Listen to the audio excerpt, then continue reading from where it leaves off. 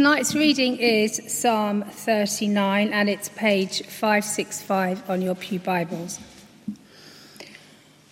I said, I will watch my ways and keep my tongue from sin. I will put a muzzle on my mouth while in the presence of the wicked.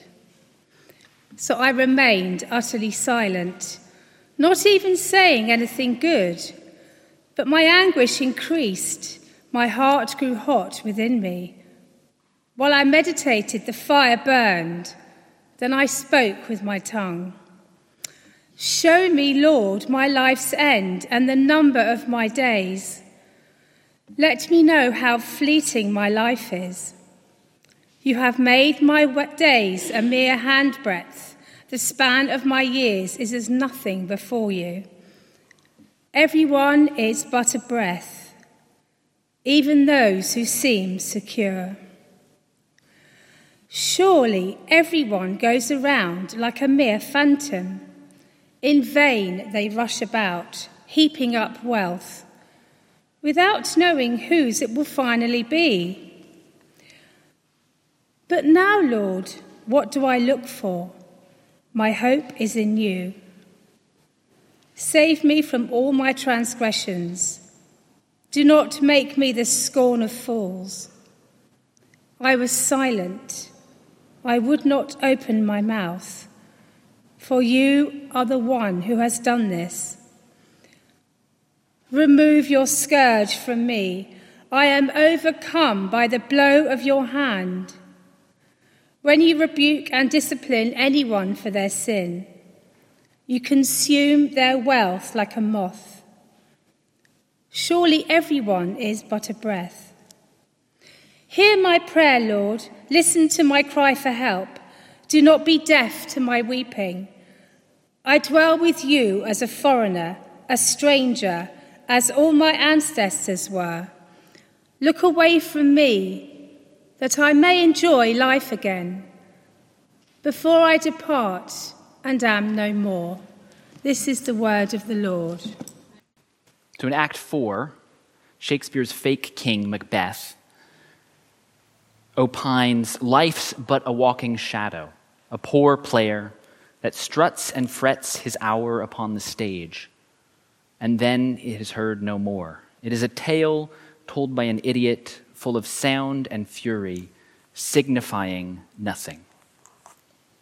And in Psalm 39, God's real king, David, says, everyone is but a breath, even those who seem secure. Surely everyone goes about like a mere phantom. In vain they rush about, heaping up wealth without knowing whose it will finally be. The famous reformer John Calvin, when reading and studying this psalm, said that David's grief and his feelings went too far. His anguish was too much.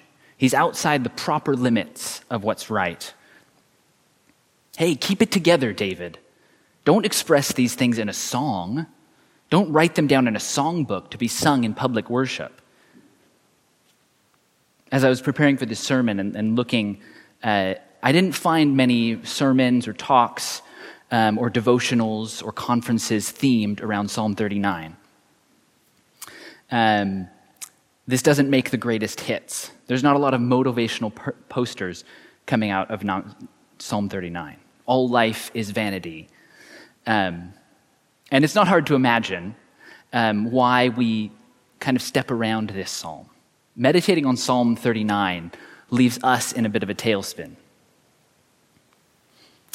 And yet, this psalm taps into a very deep seed from which our culture and our world have drawn much inspiration and knowledge.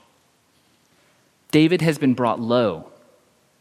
He's been brought to a place of depression and is on the verge of nihilism, giving in to believing meaninglessness and emptiness is in all things. And yet, I don't think where he sits is entirely wrong. There's a kernel of truth. All of human life is filled with some degree of vanity or impermanence or insignificance. So many of the things that we pour ourselves into come to nothing. and a proper understanding of mankind and who we are, and a proper understanding of God as being above that is necessary to actually coming to God. So here, tonight, in this place of worship, when we come together with his people, I want to tell you that this place of depression that David is in is okay. If you're looking around and feeling like everything is frivolous or pointless, or you're emotionally spent or disconnected, you feel jaded or philosophically frustrated with what you see in the world around you. Maybe you're wondering, along with Jack Nicholson, what if this is as good as it gets? You can be in that moment and not be far from God. So to help us understand this psalm and to go through this journey with David, to go into this valley with him, I want to walk through Psalm 39. There's roughly 4 moments within this psalm. First, there's David's resolve in this conversation, this conflict he's having with whoever these people are around him. And he doesn't like where it's going, so there's a conflict there. The second moment is that this situation, this real situation in his life, leads him to a philosophical reflection on the frailty and futility of human life. And then third is when he returns and he tries to find refuge in God. And this is where this psalm is very different than many other psalms. A lot of psalms talk about the struggle, and they also talk about God's deliverance or the glory of his creation, his power expressed in many ways. They find joy and hope in bleak moments and then say, and so God will rescue me, and so the righteous will rejoice in the end. But here in Psalm 39, this is such a dark moment for David that we see his attempt to find God. And then finally it closes with a cry for help. There's one thing I want you to keep in mind, poetically speaking. I'm a bit of a literature nut. As we go through this, and which is the motif of silence throughout this psalm. There's 3 moments of silence that we'll highlight as we go through. And tying them together speaks about how something that we affirm a lot, we affirm silence and kind of holding your tongue. And that can have a lot of different tastes in our mouth. So think about silence as we go. Now, first, we come to David in this conflict where he says, I'll put a muzzle on my mouth while in the presence of the wicked. I remained utterly silent, not even saying anything good. It appears that David is in this moment where David is suffering in a very public way, that his failures are on display. Perhaps it's in the wake of God's punishments for David's sins with Bathsheba, or some commentators think that this is towards the end of his life, and one of his children has turned against him. He's trying to overthrow his kingdom, and things aren't looking good for David. And it's kind of obvious that some of this is David's fault. But in any case, it's obvious that that there are those around David who are criticizing him, who are speaking ill of him. And we don't know, because David's the one writing this, we don't know how justified they were in criticizing him, in voicing their displeasure. But David can't abide their attacks. His heart grows hot within him. The more he thinks about it, the fire burns. Even though he says, even though he follows the good advice, right? Hold your tongue. If you don't have anything good to say, don't say anything at all. And does it work for him? Well, he hates it, right? We've all been in those moments. Somebody says something, and whatever it is, they've offered some advice, or a suggestion, or they've tut-tutted at some mess we've created. I can't believe they said that. I cannot believe she had the nerve to come into my house, and sometimes we hold our tongues, and sometimes we don't. But it's agony either way. The intensity of our anger and our desire to defend ourselves. Silence doesn't rescue us from that anger inside of us. And this is part of being human, right? Some fragmented, corrupted piece of being in the image of God means that it hurts when we're criticized. And we feel that maybe what they're saying isn't entirely true. We don't like people to say untrue things about us. But in those moments, this is a thing that David gets very right. In this very angry moment, he starts with prayer. He brings himself and his mess to God. He goes through that moment with God. Is his heart completely in the right place when he writes this psalm? When he says, the people around me are living pointless lives? Maybe not. Maybe his heart isn't completely right. There's a subtle self-righteousness in some of this. But he brings it to God. We need to bring those moments to God. Don't expect God to affirm the worst meanness of your heart, but be honest with him when you feel it. See him for who he is. As David prays, he starts to think about human life. And for me, I identify with this, not necessarily the conflict that causes his reflection, but the philosophy that he comes to is quite commonplace in our day and age. We have a name for it, nihilism. And where we live in, nihilism and meaninglessness are on the table. It's one of the options you can pick when you're picking a life philosophy. Not having hope and seeing futility. And we know, if we're honest, that human life is filled with many broken ends, many broken and incomplete parts. If you ever worked for any organization or a corporation, you know that somebody has come in with a new product or a new initiative, and we've made a big song and dance about the old system is going away. And if you reflect on it, not too long ago, maybe just even last year, that initiative was what everybody was yelling about. This is going to change the world. And now we've turned around and we're going the opposite direction, and nobody cares about that anymore. And wasn't that silly? People have spent their lives and built their careers making something that's now discarded to the scrap heap of history. How our efforts that we now laugh at as silly. And even in church, there's new initiatives, there's new visions, there's new programs that we put together, and then they break up, people move away, and sometimes it feels very pointless. All of this is meaningless. It's a handbreadth. It will come and go, and maybe we shouldn't care.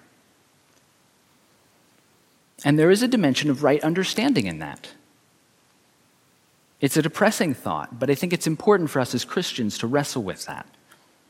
One of the most important, impactful talks that I ever heard as a Christian was when I was of secondary age. I visited my friend Jared's youth group, and they were doing a series on Ecclesiastes, which has deep echoes with David's state of mind in Psalm 39.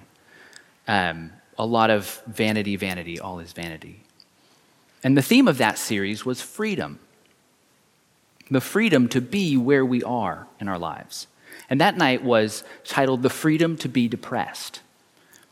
And that's our first takeaway here. There's a reality here when David says everyone is but a breath. And sometimes our lives brings us to those moments. I find that deeply uncomfortable. It's uncomfortable because it connects with my darkest moments and musings. The poems that I write but rarely share, certainly not in a psalm. But God knows and sees and wants to go through those moments with us. He can take it and be that faithful companion. It's so easy to go to church and to think, oh gosh, I'm supposed to have it together. I'm supposed to be happy. I'm supposed to rejoice in all things. I'm supposed to feel hopeful. I'm not supposed to be down. It's easy also to look at the world around you and say, what's the point of all this? Why are we bothering? Are we missing something? I asked Jamie to play a song tonight in jest, but I don't think it made the set list, called Nothing Matters Anymore by one of my favorite bands, Showbread. They're one of my favorite bands because they came to me in my high school years, and a lot of their music, their loud, screaming, angry music, wrestles with this problem that life is short and vain and pointless, and yet we have this hope in God. We have this God who loves us, who reaches us in those moments. Songs of hopelessness help steer me, personally, away from other voices in the world that said, it makes sense to lose hope, it makes sense to give up, so do what you like. No one's there to catch you. But as Christians, God invites us to bring those moments to Him. You can be there and not be far from God. You have the freedom to be in that part of the human experience, to be down. We can rest with God even when we feel pointless. And so he turns to God in his moment of depression. He says, my hope is in you. My hope is in you. And here's our second moment of silence. David realizes in this moment that he's not up to scratch. He's asking for rescue, but he's not right. He doesn't deserve to be rescued. He deserves to be torn down. He now connects this bleak view of the world with the fact that actually God is the one who orchestrates this. I am silent because your hand has done it. And if we look at verses 9 through 11, I think they might be up on the screen in a moment. He says, I am silent because your hand has done it. You have consumed us like a moth. John Calvin writes on this, although God does not openly thunder from heaven against the reprobate, yet his secret curse ceases not to consume them away, just as the moth wastes a piece of cloth or wood with its secret gnawing. David has turned to God, but he's still haunted by humanity's ephemerality. The second moment of silence is much different than the first. He's not simply biting his tongue to avoid getting into a silly fight. He's kept silent by his submission to his Father's judgments. He's silent because he knows that even when he is suffering, it comes from God. I wish David would lift his eyes to the horizon. I wish he would see how wonderfully God has made him and what an incredible hope that Jesus offers. But David can't see it. If you've ever counseled a friend who's in a Psalm 39 moment, it's so hard when they can't see. And you just want to shake them and say, come on, see it. Let's get it through this. Tick the box. Can't you see the hope? So if you're in a Psalm 39 moment, remember